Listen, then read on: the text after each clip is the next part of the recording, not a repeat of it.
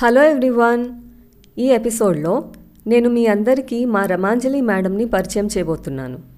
రమాంజలి గారు 35 సంవత్సరాలు పైగా టీచింగ్ ఎక్స్పీరియన్స్ ఉన్న Telugu teacher, district level tennikoit player, home gardener and నాలాంటి జూనియర్ టీచర్స్కి చాలా ఇన్స్పైరింగ్ పర్సన్.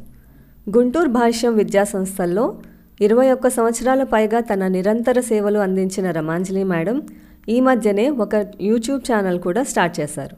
ఎప్పుడూ ఏదో ఒక పనిలో బిజీగా ఉంటూ మనిషికి అన్ని వేళలా చురుకుదనం మరియు ఓర్పు చాలా అవసరం అని గుర్తు చేసే మా రమాంజలి మేడంతో కొంచెంసేపు కబుర్లు చెప్దాం రండి.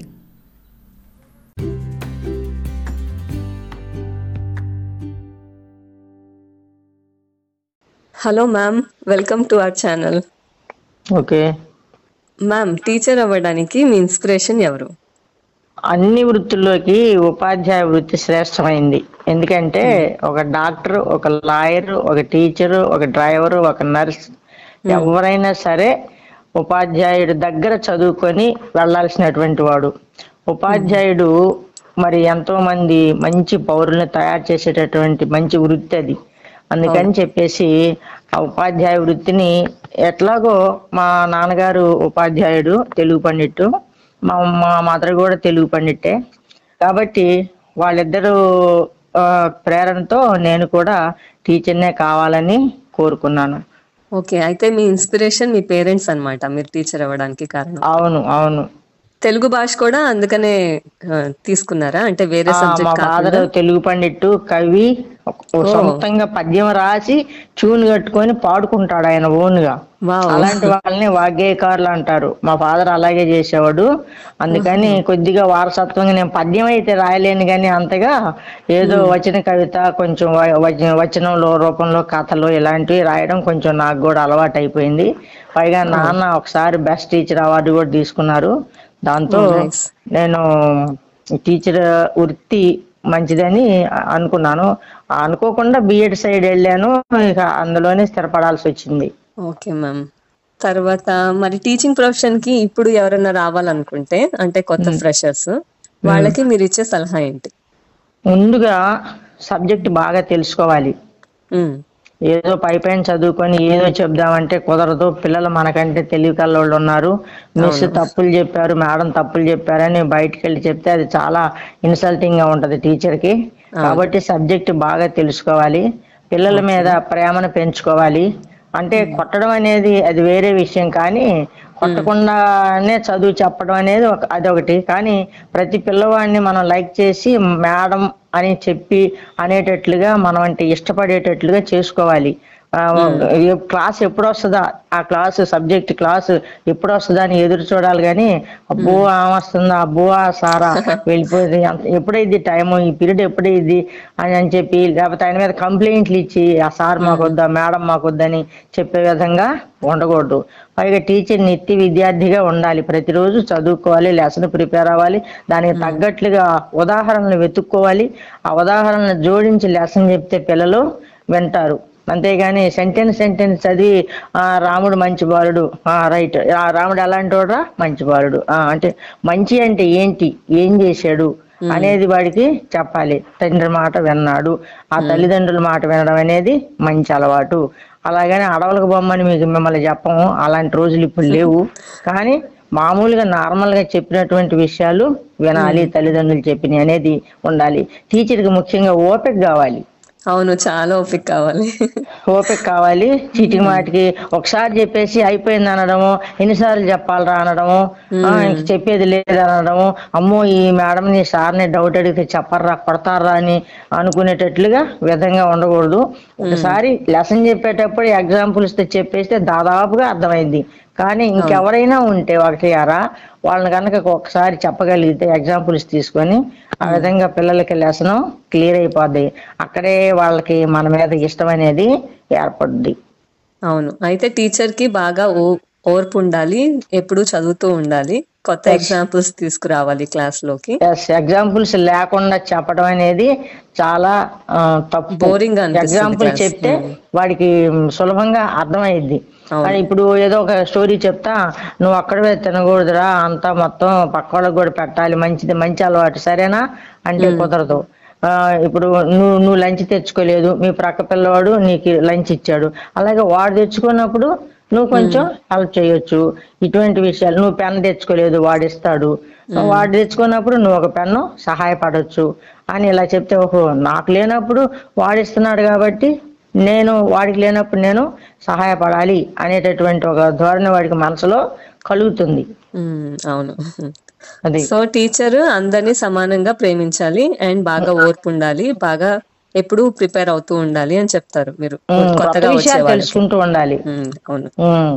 టీచర్ అంటే ఇంకెప్పటికీ స్టూడెంటే కదా, లైఫ్ లాంగ్ స్టూడెంట్. పైగా పైగా జరుగుతున్నటువంటి కాల పరిస్థితులకు అనుగుణంగా చెప్పగలిగి ఉండాలి.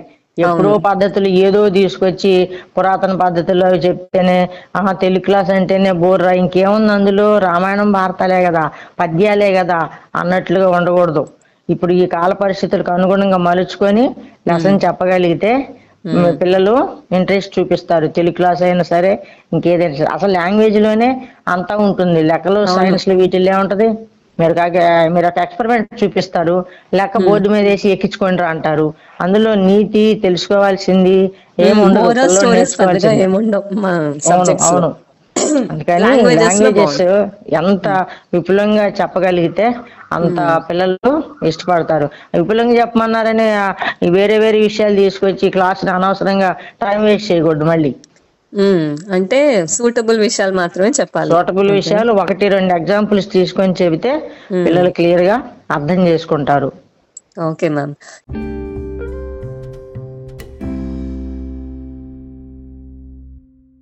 తర్వాత క్వశ్చన్ ఏంటంటే, ఇప్పుడు లాక్డౌన్ లో చాలా మంది పేరెంట్స్ స్ట్రగుల్ అవుతున్నారు వాళ్ళ పిల్లలకి అన్ని సబ్జెక్ట్స్ నేర్పించడానికి కదా. మీరు తెలుగు టీచర్ కాబట్టి మీ నుంచి సలహాలు వస్తే ఇంకా ఈజీగా ఉంటుంది. క్వశ్చన్ ఏంటంటే, తమ పిల్లలకి ఇంట్లో తెలుగు నేర్పించాలనుకునే వారికి మీరు ఇచ్చే సలహా ఏంటి? ఈజీగా ఇంట్లోనే తెలుగు ఎలా నేర్చుకోవచ్చు? తెలుగు నేర్చుకోవాలనుకుంటే దాదాపుగా తల్లిదండ్రులు చదువుకున్న వాళ్ళే ఉంటున్నారు. వాళ్ళకి తెలుగు వచ్చు. ఎందుకంటే ఒక 20-25 సంవత్సరాల నాటి చదివిన తల్లిదండ్రులే కానీ ఇటీవల అయిన వాళ్ళు ఎవరు లేరు. అయినా తెలుగు మాతృభాష కాబట్టి రాకుండా అంటూ ఉండదు. మరి ఆ తెలుగు నేర్చుకోవాలనుకునేటప్పుడు తల్లిదండ్రులు ఒకవేళ తండ్రికి తీరుబడి లేకపోయినా తల్లి దగ్గర కూర్చోబెట్టుకొని ఒక రోజు బుక్ లో ఒక 5 లైన్లు చదివించడం, చూసి రాయించడం. తెలుగు పేపర్ చదువురా నాయన, తెలుగు చదవమని ఒక పేపర్ ఇచ్చేసి చదివించటం. ఇలాగ రాయించాలంటారా? చూసి రాయించవచ్చు, తప్పులేదు. వాడు బుక్ లో చూసి అక్షరం ఎలా ఉంది, ఏత్వం అంటే ఏంటి, కింద ఏత్వం అంటే ఏంటి, ఓత్వం ఎలా ఉంది, ఓహో ఈ వర్డ్ని ఇలా చదవాలని చెప్పేసి ముందు చూసి రాసి ప్రాక్టీస్ చేసి వాడు కంప్లీట్ గా దాని మీద అథారిటీ తీసుకుంటే చూడకుండా ఎంతైనా రాయొచ్చు. అవును.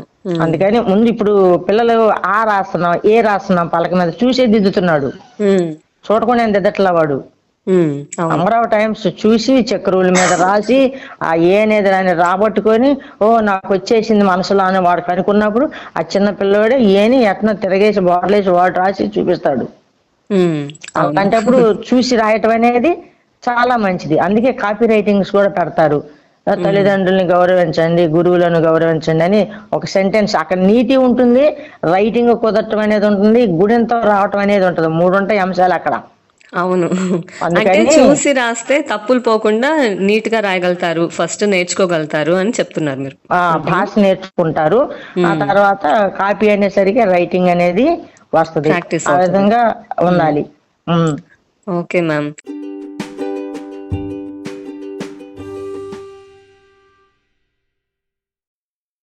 తర్వాత మనం స్కూల్లో కలిసి వర్క్ చేసేటప్పుడు ఈవినింగ్ మీరు చాలా ఎనర్జెటిక్ గా మాతో గేమ్స్ ఆడుతూ ఉండేవాళ్ళు కదా.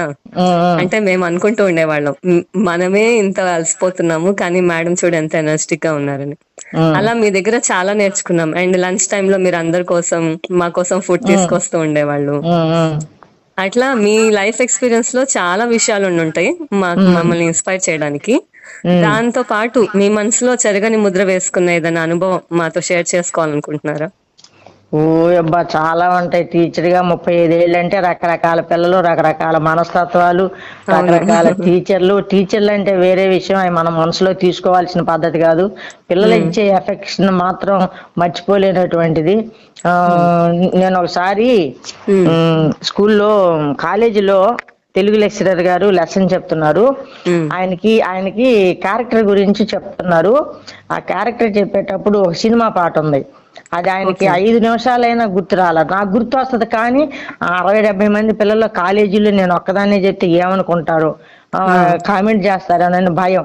అయితే ఏం చిట్ట చివరికి చెప్పేసి ఆయన ఏమంటాడంటే, ఆ ఉమ్, పాట ఏంటి నడవడి మీద, చిన్నప్పుడు నడిచినా పెద్ద అయిన తర్వాత నడవకూడదని అని గుంజుకుంటున్నారు పాపం ఆయన. ఆ, నేను అన్నాను, తప్పటడుగులు ఇప్పుడు మొద్దు, జీవితాన ఇవి రానియొద్దు.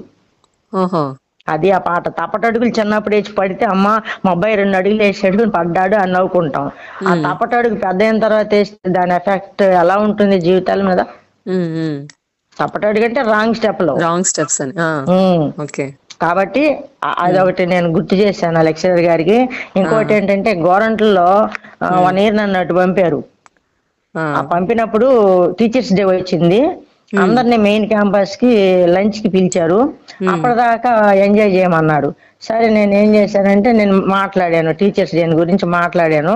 ఉమ్, ఆ తర్వాత ఒక పాట పాడమంటే పాడాను. ఉమ్. అయిపోయిన తర్వాత పిల్లలు ఆడుకుంటే నేను వెళ్ళా రింగ్ టెన్నిస్ దగ్గరికి. నేను అందులో ఛాంపియన్ గా. అవును, అసలు మేము ఆడగలిగే వాళ్ళం కాదు మీతో. మేడం కూడా అమ్మో ఈ పీకుడు ఏంటి అని చెప్పేసి చేతులు నొప్పులు పడుతుందని వెళ్ళిపోయి కూర్చున్నారు. పరిగెట్టించేవాళ్ళు మమ్మల్ని. ఉమ్. ఆడతంటే వాడు ఉమ్, కర్నూలు జిల్లా డిఎస్పి కొడుకు. వాడు ఆహా. ఉమ్, హాస్టల్లో ఉన్నాడు, గోరంట్ల హాస్టల్లో. ఉమ్, ఆడతంటే చూసి వాడు అన్నాడు, మేడం మీలాంటి ఉమ్. టీచరు స్కూల్ కి ఒకరు ఉండాలి మేడం అన్నాడు. అబ్బో. వాడు ఏం అవును మ్యామ్, అది చేస్తున్నాడో ఎక్కడ బాగా ఉన్నాడో గాని, ఇన్స్పైరింగ్. ఎక్కడ ఉన్నాడు ఏం చేస్తున్నాడో గాని, అసలు వాడికి ఎందుకు వచ్చింది ఆ థాట్? ఏముంది, టీచర్స్ అంటే కూర్చుంటారు, లేడీస్ అసలు ముందుకు రారు. అమ్మో ఆడటమా అంటారు, నేను ఆడుతుంటే ఎవరైనా చూస్తారేమో అనుకుంటారు. అవును. మరి మాట్లాడడానికి భయము, ఏదేదోగా గిల్టీగా ఫీల్ అవుతుంటారు. అందుకని ఆ పాట పాడి స్పీచ్ ఇచ్చి కిందకి వచ్చి నాకు కూడా ఏంటర్ రింగ్ నేను ఆడతానంటే, బాయ్స్ మొత్తం ఆ, ఇటిద్దరు బాయ్స్, నేను దూరాను మధ్యలో. ఓహో. దూరి ఇక ఆడతామంటే, మేడం అసలు మీలాంటి టీచర్ స్కూల్ కి ఒకరు ఉండాలి మేడం అన్నాడు వాడు. అది. అవును మ్యామ్, అంటే టీచర్స్ అలా ఉంటేనే బాగుంటుంది కదా. కాకపోతే అన్ని క్యాంపస్ లో ఫ్రీడమ్ ఉండదు, మన క్యాంపస్ లో ఉన్నట్టు ఉండేది కాదు. అది అది ఫ్రీడమ్ కూడా ఒకటి. లేకపోయినా సరే అట్లా ఉమ్, ఎంకరేజ్ చేసే మనస్తత్వం కూడా ఉండాలి. అవును, ఉండాలి. ఎంకరేజ్ చేసే మనస్తత్వం ఉండాలి. ఉమ్, ఆడుకుంటా వ్యాయామం మంచిదని చెప్పేసి బుక్స్ చదవడను, లేకపోతే ఆడుతుంటే చూడడమను, మేడం కాసేపు ఆడుకుంటా అంటే ఏదైనా ఒక పీరియడ్ సిలబస్ అయిపోతే ఒక పీరియడ్ వాళ్ళకి ఇచ్చేయడము. ఏదన్నా అవును. క్లాసులోనే అది ఇట్రారా నువ్వు ఈ విషయం మీద 2 లైన్లు చెప్పు, మాట్లాడు, ఏం ఉమ్, మాట్లాడతావు చూద్దాం అని చెప్పేసి వాళ్ళని ఎంకరేజ్ చేయటం. బాగా ఉమ్, చెప్పిన వాడికి ఏదన్నా ప్రైజ్ ఇవ్వటం. అంటే హై స్కూల్ లెవెల్లో అది కుదరదు అనుకోండి, మనకి సిలబస్లు ముఖ్యం. అవును. అంతసేపటికి రుద్దడం సిలబస్లు యూనిట్లు, కాంపిటీషన్ కదా మరి. SA1 SA2 పెట్టేసి ఉమ్, పైగా కెమెరాలో చూసి ఏందో గానాబజానా చేస్తుందని కూడా కంప్లైంట్లు ఇచ్చే పరిస్థితులు వస్తాయి. అందుకని ఉమ్, ఆ విధంగా వాళ్ళని చేయగలిగితే, ఉమ్. ఒక రిక్రియేషన్ ఉంటే గనక చదువు మీద కూడా తొందరగా మనసు మళ్ళుద్ది. అవును, కరెక్ట్. అది ఊరికి చదవండి చదవండి రాయండి రాయండి అంటా ఉంటే బోర్ ఫీల్ అవుతారు.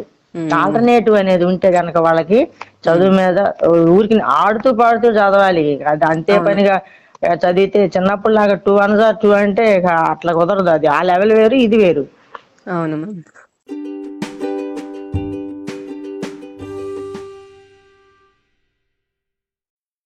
ఉమ్. సరే మ్యామ్, మీరు చాలా బుక్స్ చదివి ఉంటారు ఇప్పటికీ, మీకు చాలా రచయితలు తెలుసుంటారు. కానీ ఉమ్. అందరికంటే మీకు ఇష్టమైన ఒక రచయిత పేరు చెప్పండి, వాళ్ళ రచనలు ఏమైనా ఉంటే చెప్పండి. రచయితలు అంటే చాలా మంది ఉంటారు. ఆధునిక కవుల్లో అయితే నాకు శ్రీశ్రీ అంటే ఇష్టం. ఓ, నాకు కూడా శ్రీశ్రీ శ్రీశ్రీ అభ్యుదయ ఇష్టం. కవిత్వం చెప్పాడు. ఉమ్, ఆ రాజులు రంగప్పలు, ఆ కోటలు పరిపాలనలు, ఆ ఆడవాళ్ళ అందాలను వర్ణించటం, వాటి వల్ల ఉపయోగం లేదు. ఉమ్, మారుతున్న దేశకాల పరిస్థితులకు అనుగుణంగా కవిత్వం ఉండాలి, ప్రజలను మార్చే విధంగా ఉండాలి అని చెప్పేసి ఉమ్. కవిత్వం చెప్పారు. ఫస్ట్ విప్లవ లైన్ కవిత. కవిత్వమే కాదన్నారు. ఆ. నీది సబ్బు బిళ్ళ కుక్క పిల్ల అగ్గిపుల్ల అంటే కవిత్వం ఎట్లయిద్దయ్యా అన్నారు. ఆ. ఉమ్. అందుకని తర్వాత శ్రీశ్రీని మహాకవిగా ఉమ్, ఒప్పేసుకున్నారు అందరూ, పండితులు అందరూ కూడా. ఆయన ఉమ్. రాసిన పుస్తకం మహాప్రస్థానం. ఓకే. తర్వాత అందులోనే ఉంటాయి కదా, తాజ్మహల్ నిర్మాణానికి రాళ్ళెత్తిన కూలీలు ఎవరు? ఉమ్, వాళ్ళు అనుకోండి, ముందు తాజ్మహల్ కట్టింది ఎవరంటే సోషల్ క్లాసులో షాజహాన్ షాజహాన్ అని అరుస్తారు. షాజహాన్ కట్టాడా? షాజహాన్ అట్లా కట్టించాడు. కూలీలు కట్టారు. అవును. ఉమ్, ఇట్లా అనుకుంటే కుదరదు. కానీ చీర బాగుంది అనకూడదు, చీర నేసిన వాడు బాగా నేసాడు అనాలి. కూర బాగుంది అనకూడదు, మమ్మీ వండిన కూర వాళ్ళు బాగా బాగుండాలి. చేసింది అనాలి. మమ్మీ కూర బాగా చేసింది అనాలి. అప్పుడు ఆమెకి ఇన్స్పిరేషన్ వస్తుంది. పిల్లలు తృప్తిగా తింటున్నారు, బాగుంది కాబోలు అమ్మాయి అని తిన్నాను బాగుందా మా అమ్మగదు అంటది ఆమె. అంతేగాని అవును. కూర బాగుంది అని బ్రహ్మాండంగా ఉందంటే కూర దాని అంతటా అది ఎట్లా బాగుంటది? ఉమ్, అలాగా అవును. లెసన్ లెసన్ బాగుంది అంటారు ఒక్కొక్క రోజు పిల్లకాయలు కొంతమంది. నాకు ఉమ్, అనిపిస్తుంది ఈ రోజు లెసన్ బాగుంది అంటారు. అంటే ఉమ్. ఏంది, పెద్ద అక్షరాలు ఉన్నాయా లేకపోతే అక్షరాలు ఏమన్నా నాకు చూసారంటారా, తీగ ఉన్నాయా అని అడుగుతా. లెసన్ బాగా అవునా? చెప్పారనండ్రా, లెసన్ బాగా చెప్పారనండి. ఆ, లెసన్ బాగా చెప్పారంటే టీచర్ సంతోషిస్తారు, నీకు అర్థమైనట్లు లెక్క. అయ్యో మ్యామ్, అప్పుడు కొంతమంది టీచర్స్ అంటే ఏంట్రా నిన్న లెసన్ బాగా చెప్పలేదని అంటారు. అట్లా కాదు, అలా కొన్ని కూడా. లెసన్స్ మనల్ని ఇన్వాల్వ్ చేసే ఉంటాయి. అవును. కొన్ని ఇన్వాల్వ్ చేసి కరెక్ట్. ఉంటాయి, కొన్ని బోరింగ్ ఉంటాయి. ఇప్పుడు సినిమాలైనా 100 రోజులు ఆడాయంటే అవి కథా చిత్రాలు, కుటుంబం ఏదో ఒక సెంటిమెంట్ ఉంటే దాని ద్వారా కొట్టుకుపోతుంది అనుకోండి. అలాంటప్పుడు అది మనకి ఏం నచ్చింది అందులో అనేది ఒక విషయం ఉంటే అప్పుడు బాగుంది అనిపిస్తుంది. ఆ బాగుంది అవును. అన్నది సార్ బాగా చెప్పారు లెసన్ అంటే ఉమ్, అలాగంటారా, రైట్ రైట్ బాగా బాగా అర్థమైందా, విన్నావా, రైట్, రేపటి నుంచి కూడా బాగా విను, అర్థం కాకపోతే అడగరు అంటారు. ఉమ్, నేను అవును. లెసన్ బాగుందంటే ఎట్ట బాగుంటది, టీచర్ నోరు తెరవకుండా? కరెక్టే. ఉమ్, అది కాని పని. ఉమ్, అవును మ్యామ్. సరే మ్యామ్, ఏదైనా మీ మైండ్ లో ఒక పుస్తకం ఉందా? అంటే ఈ పుస్తకం అందరు కంపల్సరీ చదవాలి అని ఏదైనా సజెస్ట్ చేస్తారా మాకు, ఒక బుక్? అంటే మీకు పద్యాలు రావు, చదివినా మీకు అర్థం కావు కాబట్టి ఆ. ఇది చదవండి. గురిజాడ గారి రచనలు, తర్వాత శ్రీశ్రీ మహాప్రస్థానం, ఉమ్, ఆరుద్ర కవితలు, ఇలాంటివి గేయ కవితలు, వచన కవితలు ఉంటాయి, వచన రూపంలో ఉంటాయి. ఆ విధంగా ఉంటే అలాంటి వచన కవితలు కూడా ఉంటాయా? ఆహా. వచన కవితలు మాట్లాడినట్టు, ఆహా. ఓకే. మాటల ద్వారా, అందులో ఛందస్సు ఏమి ఉండదు. ఉమ్, వాక్యాలు చెప్పుకుంటూ పోతారు. మన మనసులో భావం ఎన్ని లైన్లు అయినా చెప్పొచ్చు. ఉమ్, 50 లైన్స్, 60, 100 లైన్స్ కూడా చెప్పుకుంటూ పోవచ్చు. ఉమ్. Okay ma'am. మరి యూత్ కి మీరు ఇవ్వాలనుకుంటున్న సందేశం? యూత్ ఉమ్, యూత్ అసలు ఈ రోజుల్లో యూత్ అనకూడదు వాళ్ళని. ఏమన్నారంటారు? ఏమనాలంటే వాళ్ళకి ఒక పేరు పెట్టాలి, ముసలాళ్ళు అని కూడా అనకూడదు. ఉమ్. వాళ్ళు సోమర్తనాన్ని వదలాలి, పని మీద కాదు దృష్టి మ్యామ్, మనమే అలా పెట్టాలి. తయారు చేసాము. చిన్నప్పటి నుంచి ఎక్కడ ఆడుకొని ఇచ్చారు చెప్పండి? నోనో, సిలబస్లు అవి నువ్వు ఇవి అని పాపం నువ్వు ఎప్పుడు క్లాస్ లో నువ్వు కూర్చోబెడితే. ఆడుకోవటం కాదు, ఆట ఉమ్, తీసి పక్కన పెట్టు. చదువుకున్నావు, ఇంటికి వచ్చిన తర్వాత అరే ఉమ్, మమ్మీ ఏదో ఇది చేస్తుంది, కొంచెం ఈ ఇల్లు ఊడ్చి పెడదాం, అమ్మ నేను ఈ పచ్చిమిర్చి ఉల్లిపాయలు కోసి పెట్టనా అని, ఉమ్, అమ్మ బట్టలు నేను మడత పెట్టనా అని, ఉమ్, ఇలా అనుకోవడం. టైం అయిపోయింది, కాసేపు ఆడుకున్నాను కదా ఇంకా చదువుకుందాం అనుకోవడం. ఉమ్, ఆహా, సండే సండే కదా, సండే 8 దాకా పడుకున్నాను, రోజు 5కే లేస్తా కదా, ఉమ్, 8 అయింది ఇంకా లేవాలి అని ఇట్లా అనుకోవడం. ఉమ్. అక్కడ ఉంది సోమర్తనం అనేది. ఆట ఓహో. ఒక్కటే కాదు సోమర్తనానికి, ఉమ్, ఉమ్. అర్థమైందా? ఆట ఓకే, ఒక్కటే అర్థమైంది. కాదు, ఈ పని చేద్దాం, ఆ పని చేద్దాం, ఇది నేర్చుకుందాం. మమ్మీ ఇది ఎలా చేయాలని నేను చేస్తా గానీ నువ్వు చెప్పవా పక్క నుండి అని ఉమ్, అనడం, లేకపోతే చేస్తుంటే ఎలా చేసావని చూడడం. ఉమ్, ఇటువంటివన్నీ చిన్న చిన్న పనులు, ఉమ్, తల్లికి సహాయంగా ఉంటది, ఆమె సంతోషిస్తుంది, ఈమెకి పని చేతనవుద్ది. అట్నే బాయ్స్ ఉన్నారు, నాన్న ఉమ్, నేను వెళ్ళొస్తా మార్కెట్ కి, నేను ఉమ్, తమ్ముడిని, వాళ్ళు నాకు స్కూల్ లేదు కాలేజీ లేదు నేను దించొస్తావాడిని అని ఉమ్, ఇట్లా ఇచ్చేయాలి. కానీ ఉమ్, షాప్కి వెళ్ళి ఒక పావు కిలో పచ్చిమిర్చి తేరా అన్నాం అనుకో, ఉమ్. బండి లేదుగా, బండి లేకుండా నేను బాను, నడవలేడా, అవును. ఉమ్, 1 కిలోమీటర్ నడవలేడా వయసులో ఉన్నాడు. ఉమ్, ఆ మాట చెప్తారు. అమ్మ కొంచెం తమ్ముడు తిన్న ప్లేట్ తీయమ్మా అంటే, ఓ అమ్మ వాడు మన నా ప్లేట్ తీసాడేంటి, నేను ఎందుకు తీయాలి అంటది ఉమ్, అక్క. ఉమ్. అది కాబట్టి ఓకే. సోమర్తనం వదలాలి, పని మీద దృష్టి పెట్టాలి, కొత్త ఉమ్, విషయాలు తెలుసుకుందాం అనే తపన ఉండాలి. ఉమ్, ఎంతసేపటికి ఫోన్లు చూడటం, పిచ్చి పిచ్చి ఆటలు చూడటం, చూడకూడని సీన్లు, చూడకూడని ఛానల్స్ చూడటం, ఉమ్, డ్రగ్స్ ఇవి మందులు పాడు బీడు, ఎంతసేపటికి ఇయర్ ఫోన్స్ ఏవో పెట్టుకొని వాడి వరకే సొంతంగా వాడు ఏమంటున్నాడో మనకు తెలీదు. ఉమ్. వాడు వినేది ఏంటో విజ్ఞానమా అజ్ఞానం, ఆ ఉమ్, ఏమనేది మనకి తెలియదు. కొద్దిగా దేశభక్తి కూడా ఉండాలి. దేశం అంటే, దేశ నాయకులు అంటే పూర్వం మన కోసం తపన పడి స్వాతంత్రం సంపాదించి పెట్టిన నాయకులు వాళ్ళు ఎంత త్యాగం చేశారు, జీవితాలను త్యాగం చేసి ఉమ్, నిరాహార దీక్షలు చేసి అన్నం లేకుండా ప్రాణాలు వదిలి తుపాకీ గుళ్ళకు బలైపోయి ఈ ఉమ్, విధంగా ఉన్నటువంటి వాళ్ళ గురించి చరిత్రలు తెలుసుకుంటే, అలాంటి ఇన్స్పిరేషన్ మనకేదన్నా తగిలితే మనం ఉమ్. ఇప్పుడు అల్లూరి సీతారామరాజుని కాల్చి చంపారు, ఇప్పుడు మనల్ని కాల్చి చంపేవాడు ఎవడు లేడు. అర్థమైందా? అయ్యో. అవును, అదే మరి. ఇప్పుడు ఎవరన్నారు? మనల్ని మనం పరిపాలించుకుంటున్నాం. అవును. మనల్ని కాల్చేవాళ్ళు ఎవడాడు? భగత్ సింగ్ ఉన్నాడు, వాడు ఉమ్, ఊరి తీశారు. ఉమ్, ఆజాద్ అంతే. అట్లాంటి అంత కఠినమైన సిచ్యుయేషన్ మనకి లేదు. కానీ ఉమ్, ఉన్న దానిలోనే అర్థం చేసుకొని త్యాగం చేసిన, ఇప్పుడు నాణ్యానికి బొమ్మ బొరుస ఉంటాయి, వ్యక్తిలో మంచి చెడు రెండు ఉంటాయి. ఉమ్, అంతేగాని గాంధీ ఏం చేశాడు అప్పుడు కనుక నేను ఉన్నట్టయితే 3 నెలల్లో వచ్చేది స్వాతంత్రం. ఎట్లా వచ్చేది? అట్లా కొంతమంది జోక్స్ వేస్తున్నారు అండి. జోక్స్ వేయటం, దేశ భాషలందు తెలుగు లెస్స కాదు, లెస్ లెస్ అవును. ఎల్ఈఎస్ఎస్. ఉమ్, ఎందుకు లెస్? నీ భాష మీద నీకు గౌరవం లేదు, పట్టు ఉమ్, లేదు, నీకు అది రాదు, అందులో పదాలు తెలియవు, పట్టుమైన 10 వాక్యాలు రాయలేవు, మాట్లాడలేవు. అలాగని ఉమ్, ఇంగ్లీష్ వచ్చంటే అది అంతకంటే రాదు. అవును. మరి లెస్ ఎట్లా అయింది నీకు? సొంత లాంగ్వేజ్ క్లియర్ గా రాని వాళ్ళకి వేరే భాష కూడా అంత బాగా నేర్చుకోలేరంట. ఎక్కడో మరి అది లెస్ చదివాను. ఎట్లా అయింది నీకు? నువ్వు ఇంటికి వెళ్ళి లెస్ అన్నవాడివి, అమ్మ అన్నం పెట్టు అనకుండా వేరే భాషలు అడుగుతున్నావా? ఉమ్, దెబ్బ తగిలితే అమ్మ అనకుండా వేరే ఏమన్నా అంటున్నావా? ఉమ్, మరి అలాంటప్పుడు లెస్ ఎందుకు అయింది భాష?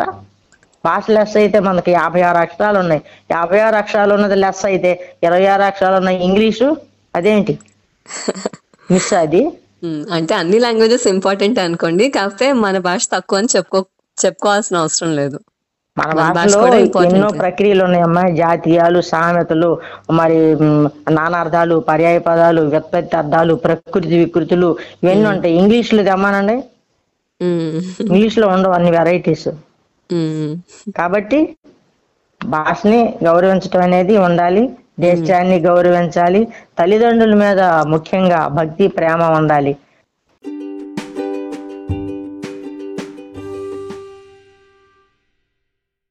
లాస్ట్ క్వశ్చన్ ఏంటంటే, ఒక మంచి పద్యం మా కోసం చెప్పరా, ప్రేక్షకుల కోసం. ప్రేక్షకులు కాదు, శ్రోతలు. అవును. మా శ్రోతల కోసం ఒక మంచి చాలా పద్యం పద్యాలంటే ఇష్టం. ఏం చెప్పంటావంటే, ముఖ్యంగా ఎడ్యుకేషన్ గురించి చెప్తున్నాం కాబట్టి, ఆ ఎడ్యుకేషన్ అనేది మంచిగా ఉంటే అది అందులోనే విద్యావసరం వినయము, వినయం వలన బాడే పాత్రత. విద్య వినయాన్ని వస్తుంది, వినయం ఉంటే మనకి పాత్రత వస్తుంది. పాత్రత అంటే పాత్ర అంటే అన్నం గిన్నెలు కూర్చోట్లు కాదు, ఏమంటారు దాన్ని? పాత్ర అంటే క్యారెక్టర్ వస్తుంది. దానివల్ల మనిషికి పేరు ప్రఖ్యాతులు అనేవి వస్తాయి. కాబట్టి ఎడ్యుకేషన్ మీద సాగింది కాబట్టి ఇప్పటిదాకా చదువుకు సంబంధించి చెప్తాను.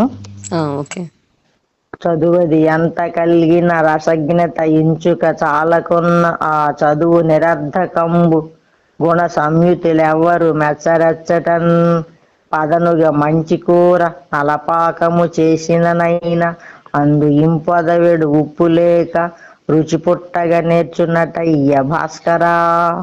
భాస్కర శతకం అంటారు కదా. భాస్కర శతకం మారదంకే రాశాడు చదువు మీద. ఆయన 17వ శతాబ్దంలోనే ఊహించి, వ్యర్థమైన చదువు చదవబాకండి, అర్థంతో చదవండి, రసజ్ఞత లేకపోతే చదువు వ్యర్థం. నువ్వు ఎన్ని డిగ్రీలు తీసుకున్నా, ఒక హత్య చేసావనుకో అది పోద్ది, ఎన్ని డిగ్రీలు తీసుకున్నా లంచం తీసుకున్నావు అనుకో అది పోద్ది, ఆ చదువు విలువ ఉండదు. ఎన్ని డిగ్రీలు చదివినా ఎంత ఇదైపోయినా సరే, దొంగతనం చేసావనుకో, లేదా ఒక అమ్మాయిని వేధించావనుకో, అదంతా వేస్ట్. అందుకని రసజ్ఞతతో చదవాలి. ఆ చదివిన చదువుకి అర్థం ఉంటే గనక అప్పుడే మనసు పరిపక్వమై మంచి పనులు చేస్తాడు మనిషి.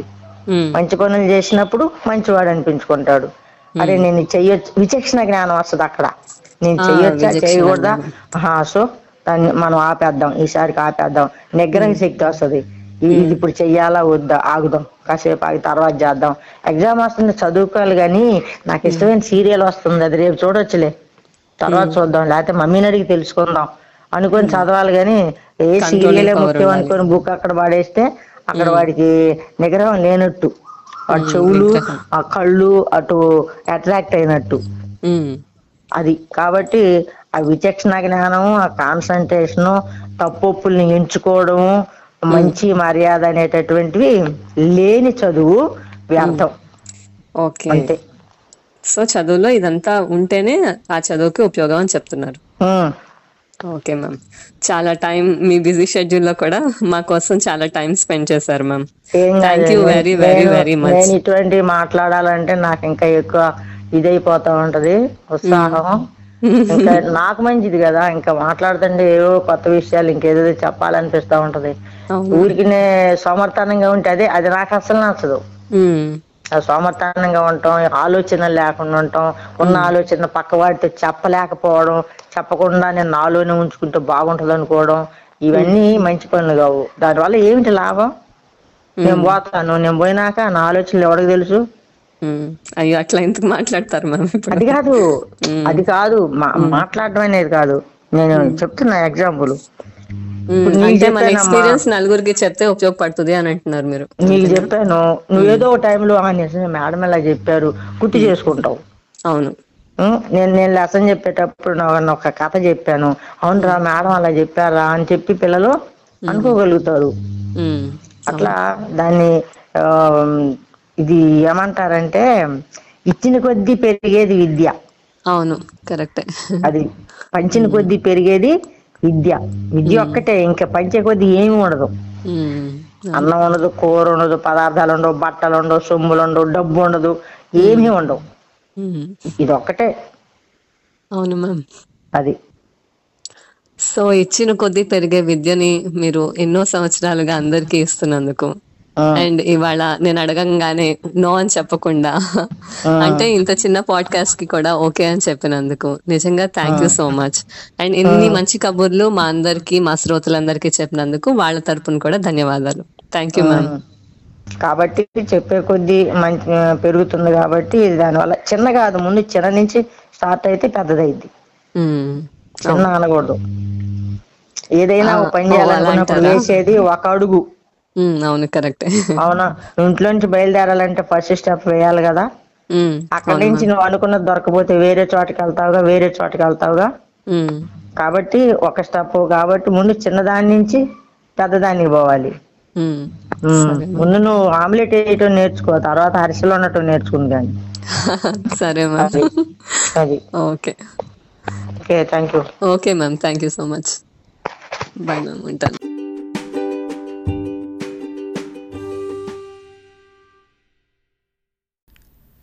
నా ప్రశ్నలన్నిటికీ చక్కగా సమాధానం ఇచ్చిన రమాంజలి గారికి, మా కబుర్లని ఓపిగ్గా విన్న మీ అందరికీ ధన్యవాదాలు. మళ్ళీ వచ్చే ఎపిసోడ్లో కలుద్దాం. అంతవరకు సెలవు. Stay safe and stay happy.